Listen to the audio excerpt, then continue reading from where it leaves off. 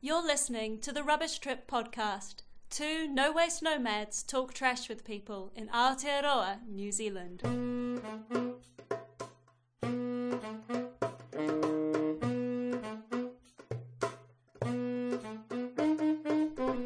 At the end of March 2019, a heavy storm led the Waiho River on the west coast of the South Island to burst its banks, causing massive infrastructural damage as well as loss of life.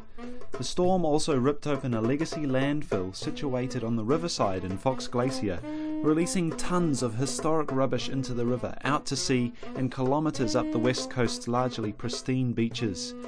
The flood also swept away large piles of present-day recycling from the local transfer station. As national attention focused on the infrastructural damage caused by the flood, including the crumbling of the Waiho River Bridge, locals in Okarito were starting to uncover devastating amounts of rubbish strewn across the beaches and up the riverbeds, and to recognise the urgent need for a coordinated clean-up effort. One of these locals, Mike Bilodeau, was the first to start sounding the alarm, taking it upon himself to call upon authorities to acknowledge the scale of the problem and to respond accordingly.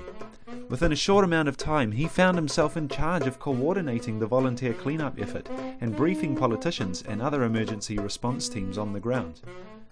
In this podcast, recorded 7 weeks on from the day the storm hit, Mike describes to us the nature and scale of the problem caused by the opening of the historic Fox landfill. Despite the fact that there's still no end in sight to the cleanup effort or the risk of further pollution, Mike explains how both public attention and central government funds appear to be drying up. He also shares with us what this devastating event can teach us about the responsibility we all share in reducing our waste footprint.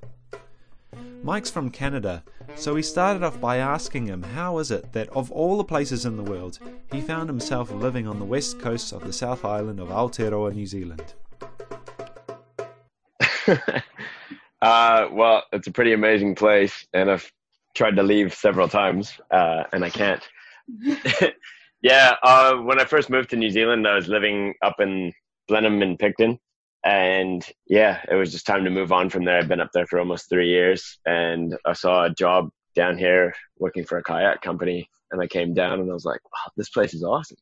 Yeah, I just sort of fit in really well with the way things work down here and the way people are. And despite going overseas several times and trying living in other places, this has been my home base for coming up on 5 years now. And wow. Friends is a cool place, but it's a little bit too busy for me. And Okarito, it's incredible. It's a great little community out here and just has so much to offer. And I love having the sound of the waves in my ears all the time. So, yeah.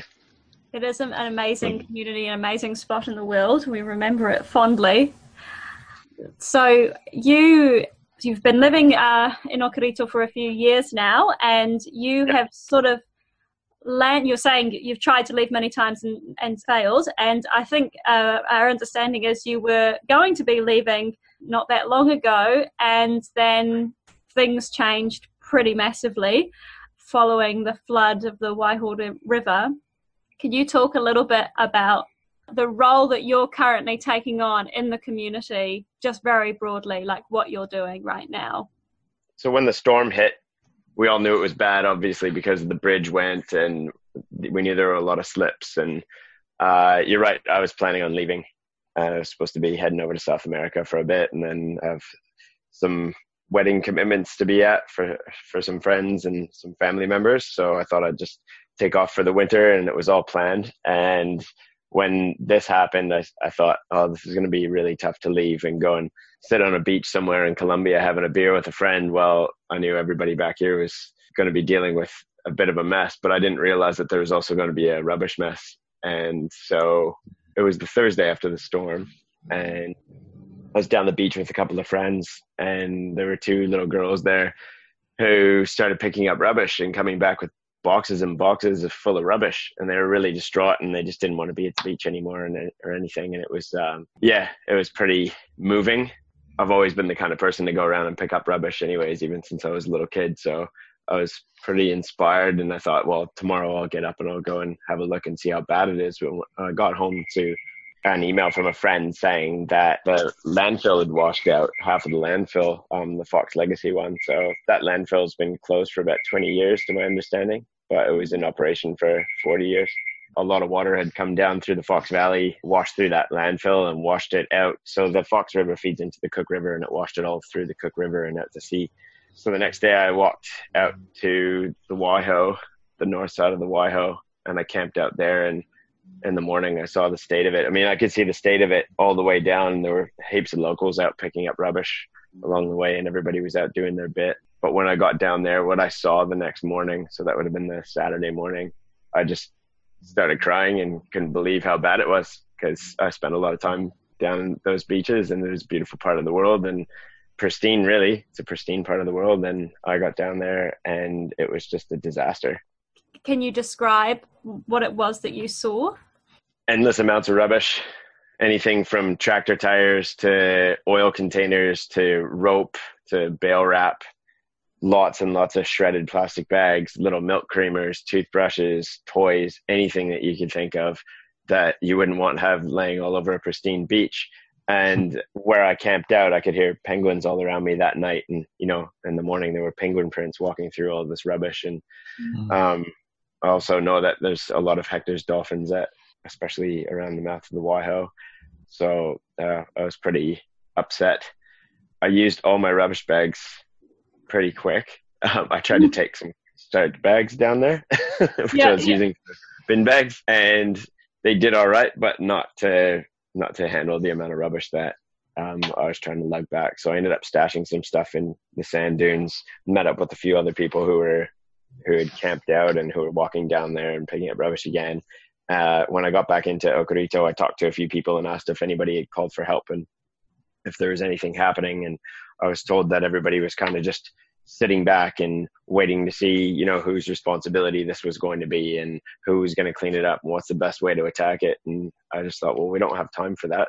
So I went back to my house and I typed up an email, and I sent it around I kind of went crazy. I started sending it to all the local news outlets who responded quite quickly. And then also to the PM and to Jeannie Sage and anybody that I thought should listen. I also went onto Instagram and started messaging it to a whole bunch of celebrities that I knew were activists and just trying to get them to share the information. And some friends and I started up a Facebook page to kind of communicate with the wider public what's happening.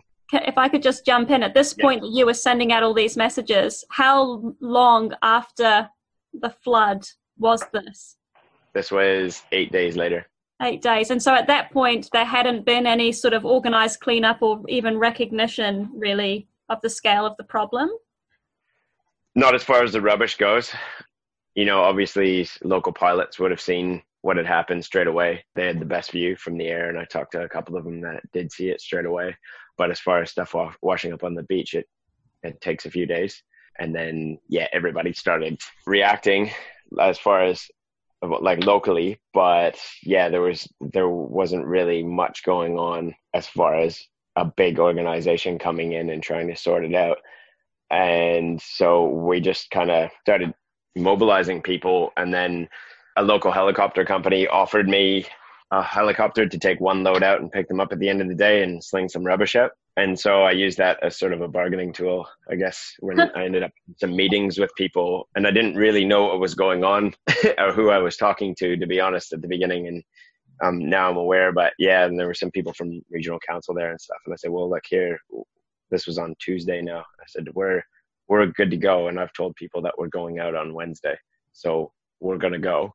But it'd be great if you guys were going to come with us and come to the table with more resources. And so, they just said, go for it. Book as many choppers as you can fill. Let's get people out there and let's meet up. And they came into Franz and they set up a EOC and brought in Eugenie Sage came in, and we briefed her. And it was pretty funny. Like I was just standing there in like a ratty old T-shirt and a pair of wool socks in the EOC, talking to Eugenie Sage about the mess that was out there. And I mean, she was really receptive and complimentary to the volunteer effort. Maritime New Zealand came in, they did an awesome job and brought a lot of structure in. So I guess at that stage, I was somehow became the volunteer coordinator. We're not really using volunteers now, but we will be getting back into it. It's just because we really need to make sure we know the people that are going into the rivers, because there are quite a few hazards in there, and we just want to make sure they're people who can deal with those hazards. So we actually have contracted teams going out into the river right now, small teams, but they're doing a bang up job. So.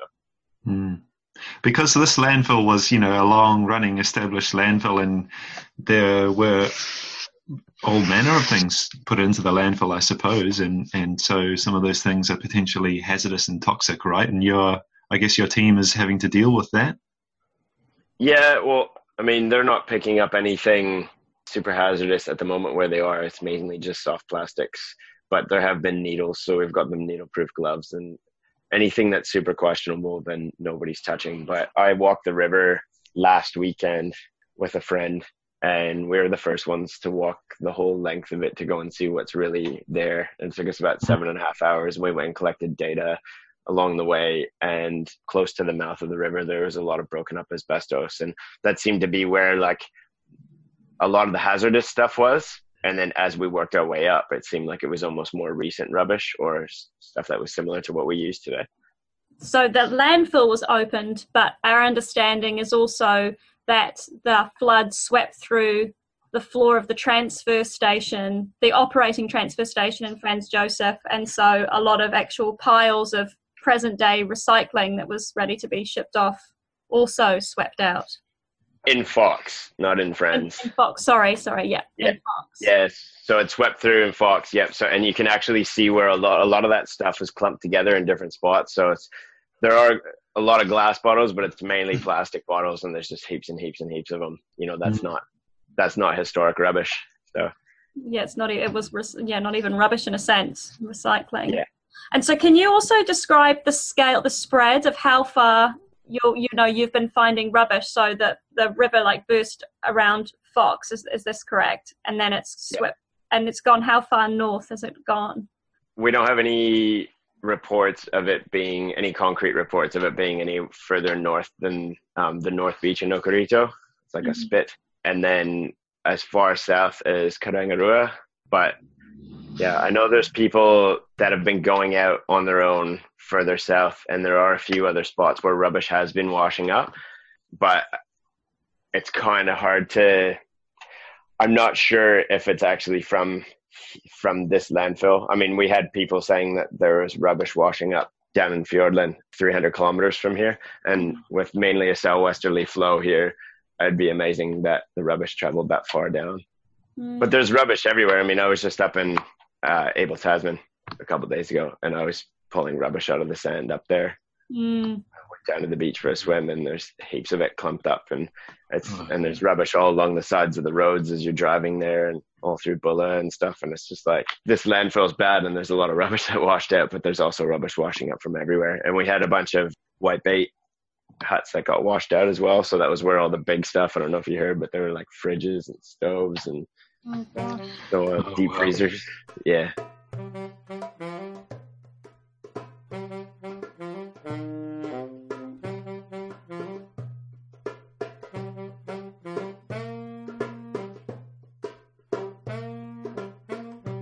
For a lot of New Zealanders, a lot of New Zealanders will have heard about this, and they will have thought that sounds really awful, and then time passes. But for you guys, this is an ongoing issue. And in what ways could you help New Zealanders who are outside of the West Coast to understand the scale of this landfill opening? Landfills have opened before in extreme weather events. In fact, there was one that opened last year, at the beginning of last year, with Cyclone Fehi on the West Coast. So is this of a scale that is unprecedented? I mean, is it, in terms of the scale, how would you help New Zealanders to understand? Well, it's just huge because it's not the first one to blow out, and it won't be the last. I mean, this is going to happen all over the country. There's already some unstable ones that I know for a fact are being monitored. The scale of this, it's a national problem. And I mean, first of all, it'd be great if we all looked at all of the single-use stuff and all of this plastic and everything, and we looked at things as this is going to last forever or a lot longer than we are and made better choices. But on top of that, it's also like we do have a waste problem. We have these landfills where stuff was just chucked into like ravines and riverbeds and buried over. And now it's all starting to open up over time. And instead of people saying, hey, let's all rally together, get the central government involved, or having the central government involve themselves and coming in and helping and trying to come up with a better response plan and coming up with, some sort of preventative measures so this doesn't happen again. Instead, there's a lot of finger pointing going on and everybody's afraid to touch it, and councils and governments not getting along together. And, it's a huge problem and it's lost momentum in the media, but people need to be aware of this because, this is definitely a big part of an even bigger problem, and we need awareness and we need something to be done, and we need it to be done soon. Has this experience opened your eyes or given you a perspective on how government actually responds to these kinds of crises? Because we've been following the Facebook page that you've set up, Southwestland Coastal Cleanup, and some of your comments about how, the support that you may or may not have received. I mean, even the fact that there was nobody doing anything until, you took it upon yourself to start sending messages out. If you hadn't have done that, who was going to step in? And even now, while you guys are calling for help, do you feel like government has been responsive, or do you have any reflections on the whole experience from that perspective? Well, it's hard because I haven't really spoken to anybody directly since we paused before Easter. I haven't spoken to anybody directly from central government. It's hard for me to say what's going on in their heads, but definitely from our point of view, they've totally dropped the ball. It's been very irresponsibly handled. I mean, Westland District Council is a very small council. It's one of the smallest in the country with the biggest area. And it's no secret that the West Coast gets smashed with huge weather events and creates a lot of damage. So while they're trying to fund this and deal with this, they're also trying to deal with replacing bridges, and they're also trying to fix slips in valleys and repair roads and stuff. And it's not just down here, it's everywhere. I mean, Haas has had a horrible time, and north of us has had a horrible time. And this tiny little council is having to try to figure all this out on their own, and they can't. And it's not that they don't want to, but it's that they actually can't. So they're falling under criticism, but it's like the central government should be looking at this and seeing like, all right, this is a huge problem that's going to continue to happen around the country. We should use this as a benchmark for learning so that we can prevent this in the future. But they're not doing that. They're saying, no, this is your problem. Here's $100,000. Good luck. Which is like a slap in the face. To me, I think it's completely irresponsible, and I would love to have somebody explain that to all of us down here, because, we feel like it's sort of forgotten about. I mean, if this happened up somewhere on the North Island, if this happened somewhere that was really popular where people could access more, it would have got way more attention. I really believe that. The arena, for example, had heaps of funding thrown at it. But down here, that they give us $100,000, and then I see in the news that they're throwing millions of dollars at marine reserves on the East Coast. Well, what's the point of having marine reserves if you're letting like potentially toxic material wash out into your oceans? It's a joke. And I've never really been involved. I've never been involved with anything like this before, but I've learned a lot in the last 7 weeks. And I'm pretty disgusted with it all, to be honest. I'm amazed at a local level how selfless people are and how people are coming from all over the place to want to help out. But as far as the people who it's their job, this is what they're supposed to do. They're supposed to protect the land and the people, and they're not. It's an absolute joke. And I think it's extremely irresponsible of them, and they should be here. And this should be fixed by now. We should have this cleaned up, and we should already know what's in that landfill. It was the start of week 7. We don't know what's still in there. It's not secure. It's basically got like a little bit of rubble poured on top of it and some geo netting, like a geo fabric. Like it's not stable in the least, and it could blow out at any time. And they've just turned their backs on it. I don't understand why. I've heard lots of speculation as to why, but like I said, without speaking to them directly, I don't understand why. But they really need to start taking this seriously, give their heads a shake, and get down here and get this sorted. So when you say like central government, like who specifically and what are you calling for? Is it just more money or more logistical support or more planning, more strategy? What is it that you think, if they were to just wake up and do something tomorrow, like what would you want them to do? I want them to do what they would do if this disaster was somewhere else. Like, what did they do when the arena happened? So they just started going, oh no, no, they came in, they took over, they threw heaps of money at it, heaps of resource at it, and they got it sorted. And here, like I said, it's week 7, and they're like, yeah, here's $100,000, good luck. Yeah. So yeah, money, resources, but attention. And you know, they need to take responsibility for this, because this is a New Zealand problem, not a South Westland problem, not a Fox landfill problem. This is a New Zealand problem. And like, I put something up on on our Facebook page the other day of a butter wrapper, that it was butter from Auckland. And I put something underneath it, like, so how is this not a New Zealand problem? Because this waste is coming from everywhere. You know, waste from down here ends up in landfills in other parts of the country, and vice versa. And, you know, how can you just blame it on one lot of people?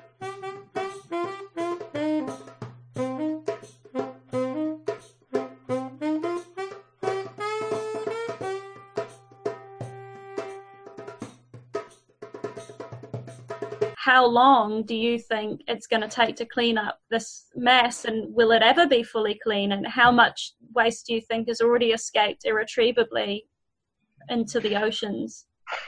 Well, it's hard to say. Like, there's been reports of people picking up rubbish off fishing boats, and then also NEWA's report, which I need to read a little bit closer when I have time, but is suggesting, I believe, that there's a big canyon just off the coast by the Cook River mouth. And the way the ocean currents work around here, a lot of that stuff's probably getting sucked down into that canyon. So that's really hard to say, like, how much actually got sucked back down. But there's still 50% of the landfill intact. Right. And nothing's been done with that other than some, like, fabric and some rock.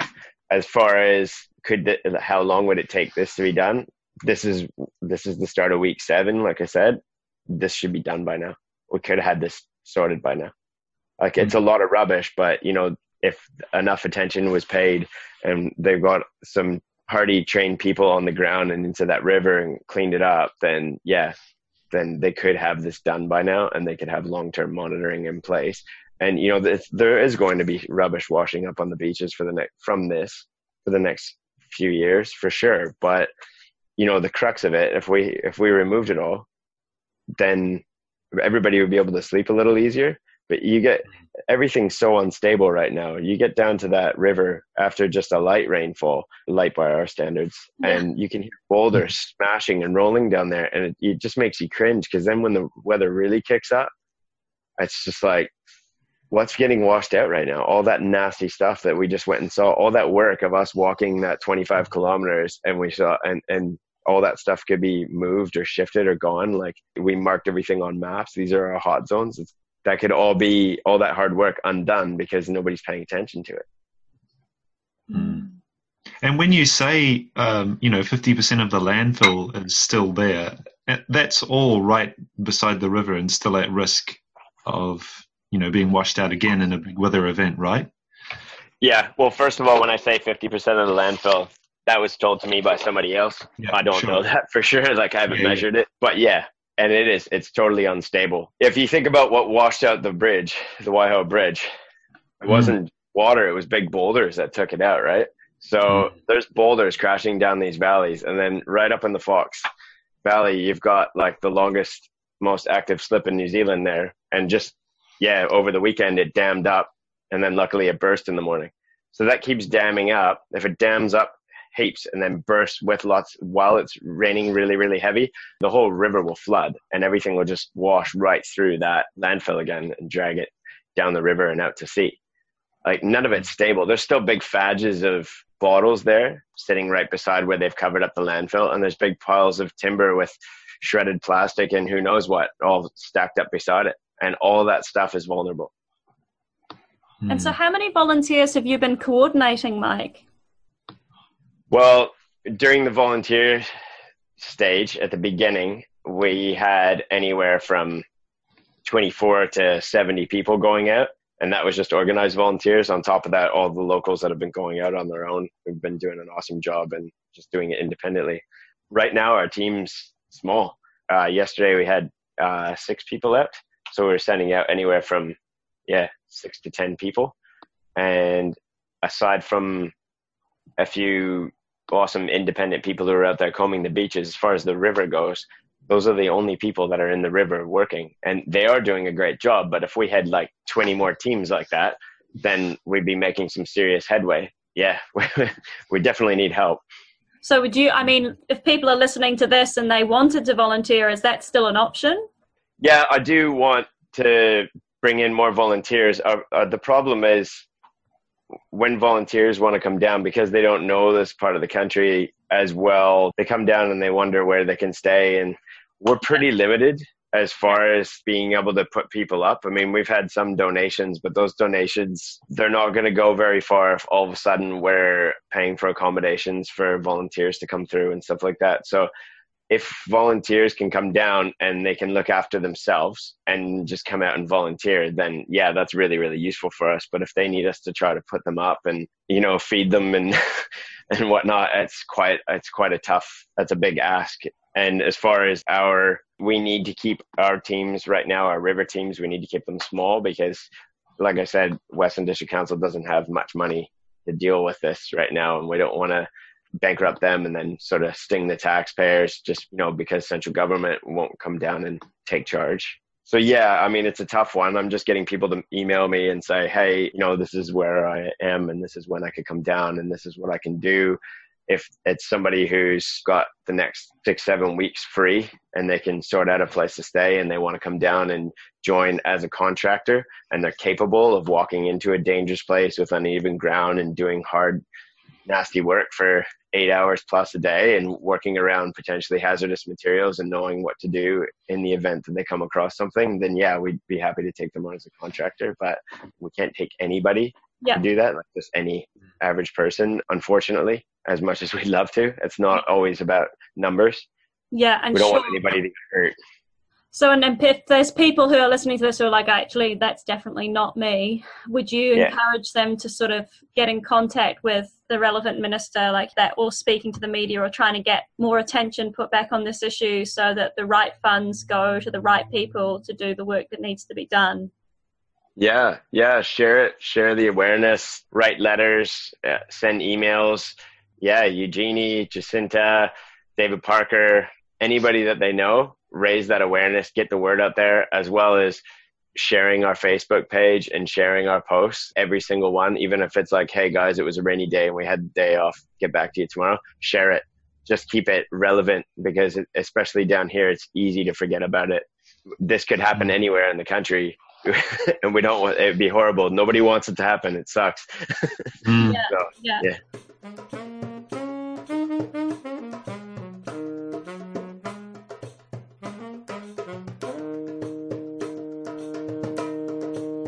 With all the stuff that you're picking up, and you will be seeing a lot of stuff, is there a considerable proportion of the stuff that you're picking up where you can see quite clearly this is the kind of thing that actually we could be avoiding or that we could change? Are you seeing, as you pick things up, obvious pathways for prevention for the future, for your community, but also for New Zealand generally? Yeah, definitely. I mean, there's trends in what's coming up. Like, I don't know why these little milk creamers are so popular, but it's terrible. They're everywhere. And then the toothbrushes, obviously, they're a big problem. I mean, there's bamboo toothbrushes for a reasonable price in all the supermarkets, and they're made in New Zealand. And, why not use those instead? They feel better anyways. Straws, I don't know why we need straws. If you get a frozen cocktail or a smoothie, use a spoon. If you need to stir your drink, use your finger. Like, most people just spit the straw or just throw the straw away anyways. Like, straws are horrible. If you really want a straw, go buy yourself a metal straw and carry it around in your pocket. Plastic cutlery, like, there's so many alternatives for these things. And takeaway coffee cups. I see people in town, despite this going on, who are saying, yeah, hey, you guys are doing a great job. And it's the third time in a day that I've seen them with a different takeaway coffee cup, and they're just chucking it away. It's like, that's a lot of rubbish and a lot of resource and a lot of waste just for you to have a cup of coffee, But then we're also finding weird things. Like, there's been a lot of panties that we've found. Oh dear. And so, yeah, and I guess, like, I spent years working in the tourism industry, and so one of the theories behind that is, and I think it's a pretty solid theory, is that we get tourists that come here, and as they're traveling around, it's kind of tough for them to do their washing. So they buy a whole whack of cheap panties, and then they just use them once, and when they're dirty, they throw them in the rubbish. So it's actually a crazy amount of panties. So it's literally like single-use clothing. Yeah, like it's crazy when you think about it. Like it's something that I would never even fathom, but yeah, it's a thing. Wow. And probably a lot of people don't realize that there's plastic in that clothing as well. That's still plastic. Yeah. It's made out of spandex or nylon or whatever else is in there. Yeah, exactly. And then obviously all the usual like water bottles. I mean, there's so many different options to go and refill water bottles everywhere, especially a country like New Zealand. Like there's so many places. Like I spent a lot of time working in the bush here and that, and you know, I go and you can fill your water bottle up out of waterfalls and out of creeks and out of lakes and stuff down here. And people still like, they go and they buy a plastic water bottle with a plastic lid, and just to have, and maybe, yeah, okay, you refill it 2 or 3 times, but why don't you go and buy a metal one that's going to last you forever if you look after it? And there's free water all over the place. Like I really don't understand why we're buying water. We don't need, especially in New Zealand, we don't need to do that. That's ridiculous. Mm. And how much, you know, you're mentioning those milk creamers, how much of this stuff is, you know, because it's a high tourist area, you know, around the glaciers, you know, milk creamers, that sounds like the kind of thing that's probably available in accommodation, like hotels and that kind of stuff. How much of the stuff are you finding, can you say, does link back to the tourism industry or potentially does, that you could, you know, feed back to local businesses to sort of stop that waste at source, not just individuals making decisions, but also businesses making decisions about what they hand out to people? So we've actually been speaking to local businesses already about different options, and instead of going in there and worry, like I was kind of worried a little bit about pushback. I didn't want anybody to feel alienated or like they were being accused. And actually every business that I've spoken to has been really receptive to it. Amazing. Yeah, it's really cool. And I mean, there's a place, a hotel that's washing out glass bottles as an alternative for milk going into hotel rooms. One of the restaurants in town has stopped using straws for 2 weeks to try it out, and they're receptive to maybe just getting some metal straws just for when they need to. But yeah, they've just taken the straws right off the shelf, and they're about a week into it right now, which is really, really amazing. So cool. That's the landing. Yeah, they're like pretty cool that they've done that. And I know one of the places is interested in getting rid of little shampoo bottles and, you know, the little wrapped up bars of soap. And there's people here there's a girl here who makes her own soaps and body bars and stuff like that. And so I know that there's a meeting going on. I won't mention any names so I don't put pressure on them until they've come to an agreement. But yeah, people are receptive. There are changes already happening. But you're right. Like, so when I speak to people on the consumer level, they blame the establishments. When you speak to the establishments, they blame the consumers, but then they also blame the big manufacturers. And if you did speak to the big manufacturers, I'm sure they would just say supply and demand, as long as we can make money off of it. But what we need to do is just stop blaming everybody. It's kind of like, it's almost like a metaphor for what's happening with the cleanup. Everybody's sort of blaming everybody else and saying, no, it's your fault, it's your fault. What we should do is go, look, all right, it's all of our faults and it's all of our responsibility to be able to sort this out, solve this problem, and make some changes. I think a lot of it's just going to have to be at an education level, but a lot of people are comfortable in the way that they live their life, and all this comfort and convenience, and single use is like a perfect example of comfort and convenience. But, you know, if you plant a seed with children, then that seems to have an impact with them carrying forward. So definitely have hope for the future. Yeah, I really like what you just said then about not pointing fingers and actually just getting on with it. And I think maybe for some people, this is actually, you know, as we become more and more aware of the human impact on the earth, it is very overwhelming. And I think sometimes people can feel really awful deep down about the impact they may be having. And it can be like a natural human reaction to want to blame someone else, because taking ownership is a difficult thing to do, because it means facing up to a lot of stuff apart from having to change, which is also quite daunting. So it's kind of a delicate sort of psychological process to go through, I guess, as an individual, as a community, as a country.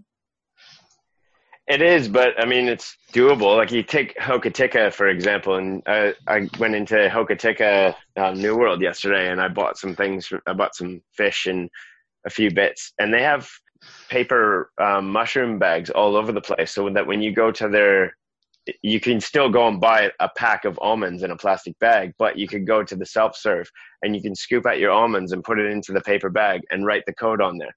And all you're doing is buying paper. And then you bring your almonds home and put them in a jar. And that's if you don't have your jar that day. Like, that's awesome. And then you go to the deli counter and they're packaging their fish in paper. And I asked the lady behind the counter, how long have you been doing this for? She's like, oh, like a couple of months now.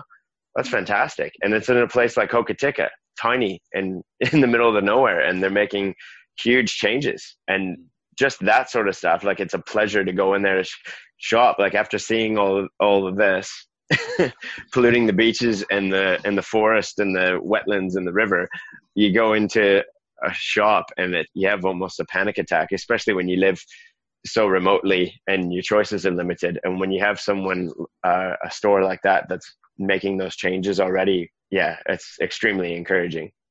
Is the feeling in Westland, like in the community, that this event is something that really needs to change the way we do things, the way we do business, so we just can't carry on with business as usual? Do you think there's a real appetite for that kind of change? Yeah, well, I haven't spoken to everybody in South Westland, but from the general conversations that I'm having, especially with a lot of the like restaurant and accommodation owners, and that they are keen on a change. They do realize that this is something that needs to happen. They're extremely receptive to it, and they're trying to do it on their own, like before we've even started approaching them. So I think change, it is there, but it really does come down to individual choice. I mean, if you walk into a place and you're demanding to have a takeaway container, or you're demanding to have a takeaway coffee cup, or you're demanding certain, like, I want my little shampoo bottles and things like that, and you're the kind of consumer that expects those sorts of things and not thinking about the consequence, then all you're doing is adding fuel to the fire. Like, you're part of the problem just as much as the people who made it in the first place, because you're giving them a reason to continue to make it. And it's like, well, if we don't buy those things anymore, then they'll have to change. Like, if you don't go and buy a pump bottle for yourself and everybody in your family, and then do the same thing later on when your kid's thirsty and go buy another pump bottle and another pump bottle, if you stop doing that, then they're going to start going, hey, what's going on? We're not really selling a lot of water anymore. The Coca-Cola company, for example, right? And then, we're not selling heaps of pump bottles of water anymore. What's the problem? Maybe we need to go out and talk to the people and find out what they want. Oh, okay, this is people raising awareness. This is people pining for a change. We need to answer that. All right, there must be a market in something that's a little bit more eco-friendly in the long run. We can fuel that change, because at the end of the day, the only thing that's fueling these major manufacturers is our money and our choices to spend that money on their products. Just because they make it doesn't mean that we have to buy it. But if it's comfort and convenience that we're after, well, that's irresponsible of us. And can I ask you, Mike, like, obviously you're already someone that's very aware of a lot of these issues, but from this whole experience of seeing the landfill open, seeing the waste, seeing the damage, coordinating the volunteers and so on, has it led you to also make further changes in your life, or to think differently about the way that you consume beyond what you were doing already? Yeah, definitely. I mean, I considered myself quite selective, and I was always very careful, but you can always become better and better and improve. And I've definitely noticed some areas that I need to improve in. But one thing that I've learned over the past few years, especially because I come from a place that's kind of a place in Canada where people don't really think this way just yet, but it's happening. And you can't go around and preach to people and tell them, this is what you're doing wrong and this is how you change it. You sort of just have to lead by example, and then be encouraging when they do make the changes. You have to be patient. And that's something that I've learned from this. I think keeping that in mind is just as important as the choices that I make for myself, is not criticizing the choices that others make. Not directly, not attacking them. You know what I mean? Yeah. Yeah. You don't want people to shut off. But yeah, it's a difficult balance though, because obviously all the things you've seen probably giving you a sense of urgency as well for change. Well, it's hard because I need to go back for some family events in August, and my family has always I mean, the way we grew up, gets a lot of packaging, you know, like I remember being a little kid and having a straw and blowing bubbles in my chocolate milk at home.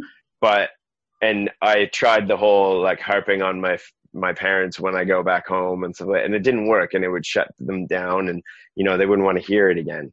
And, you know, I've had a few Skypes with my parents since this has started. And I'm actually even more excited to go back home now, because they've brought in all these changes, and they brought it in on their own just by following what's been going on here and following our Facebook page and talking to me about it. And, you know, my sister's there and she's encouraging them, and she's made a lot of changes. And just that alone shows that you can lead by example. Like, that's a battle that I thought that I just had to give up on, and I was sort of dreading going back home after seeing all this stuff. And then, oh man, what am I going to see when I go and visit my family? What are they going to be doing? How much packaging is there going to be? And it sounds like they're making these amazing changes. And yeah, I think it's great. And I think there is like a collective sort of global awareness going on right now, and it's extremely encouraging. But it's really hard when you go out and you see all this stuff on the ground. Like the other day, I can't remember what I picked up. I think it was a stick of butter or something like that. And all of a sudden I just pictured myself ripping the butter package out from underneath a log in the riverbed. And I just put it down. I was like, I just can't. Like, so many things I can't buy anymore. I can't buy cheese anymore. I'm done with cheese. Like, where do you get cheese wrapped in paper or something that's, you know, something that'll break down?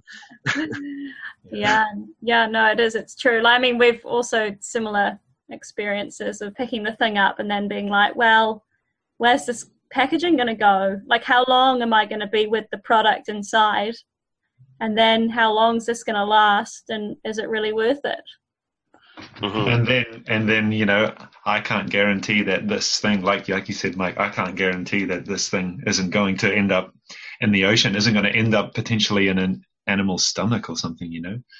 That's a terrible thought.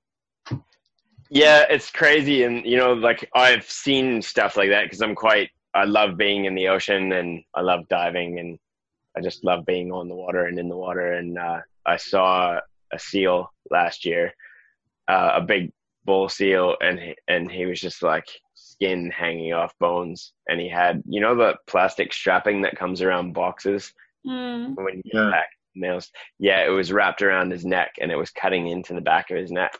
And he was so weak, and he was trying to get back out to sea, and I was trying to keep my distance because I didn't want to like distress him or whatever.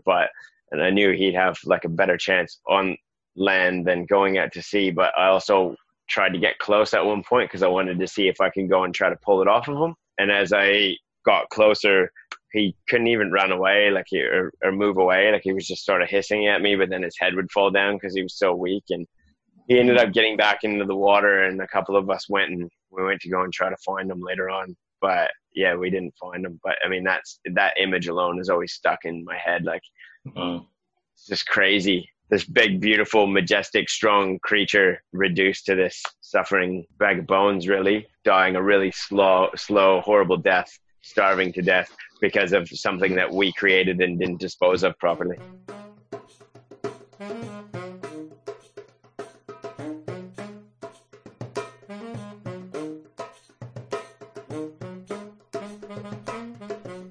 I think the big thing is just people following our posts, but people following other people who are doing similar things. And if they feel like they can fuel change in their community, or if they come across a situation like this, just to not be afraid and just stand up for what they believe in. And as long as you're telling the truth, as long as you don't give up, then nobody's going to be able to hold you back. And I think that's a really important message to get out there, because there's definitely been a couple of times where I've felt like I was trying to be, I wouldn't say silenced, but just sort of pushed to the side, and we'll just let some other decisions take place that maybe a little controversial or weren't the best decisions. And I stuck to my guns, and yeah, I probably haven't made friends with everybody because I've done that. But, you know, the result in the end is that things are getting done, and I'm not going to give up and be pushed around just because I'm some Canadian guy living in a village of 28 people on the edge of the world. I'm going to keep fighting. If everybody else has that attitude as well, then it makes the overall fight a lot easier. Yeah, Yeah, definitely. And I think also the other thing that is communicated by your story too is not assuming that someone else is going to sort the problem out. Like if there's a big problem and you see that it's a problem, you know, just because it's really, really bad doesn't mean that someone's necessarily going to jump in. Like it might have to be you. Yeah, we can't wait around for someone else to do it. We just got to do it, and maybe that'll encourage other people to come in and join us and help out. I mean, that's what happened, right? A few of us got started on this, and look how many people have reached out and helped. So the best way to follow you is the Westland Coastal Cleanup Facebook page. Yeah, to keep up to date. Cool. Yeah, that's right. Great. Thank you so much for all the work that you have voluntarily taken upon your shoulders. We really hope that this message can get out there to the people that it needs to get to, that you guys need more support, more assistance. This needs to be taken seriously, and that we really need to think about helping you guys in the short term, but also looking at what we can do in our own lives and more broadly to just reduce the amount of waste that we're going through. So thanks very much, Mike, and thank you for taking the time to talk with us today. Yeah, thank you guys, and thanks a lot for reaching out. And I mean, you guys have been out there trying to make a change and trying to feel the change for a long time, and I've been following you guys, and yeah, you guys do some pretty amazing stuff. So thank you too, and thanks for supporting us and getting our message out there, which is a pretty similar message to yours, and bringing awareness to our cause. Thank you very much. No worries. Yeah, thank you, Mike.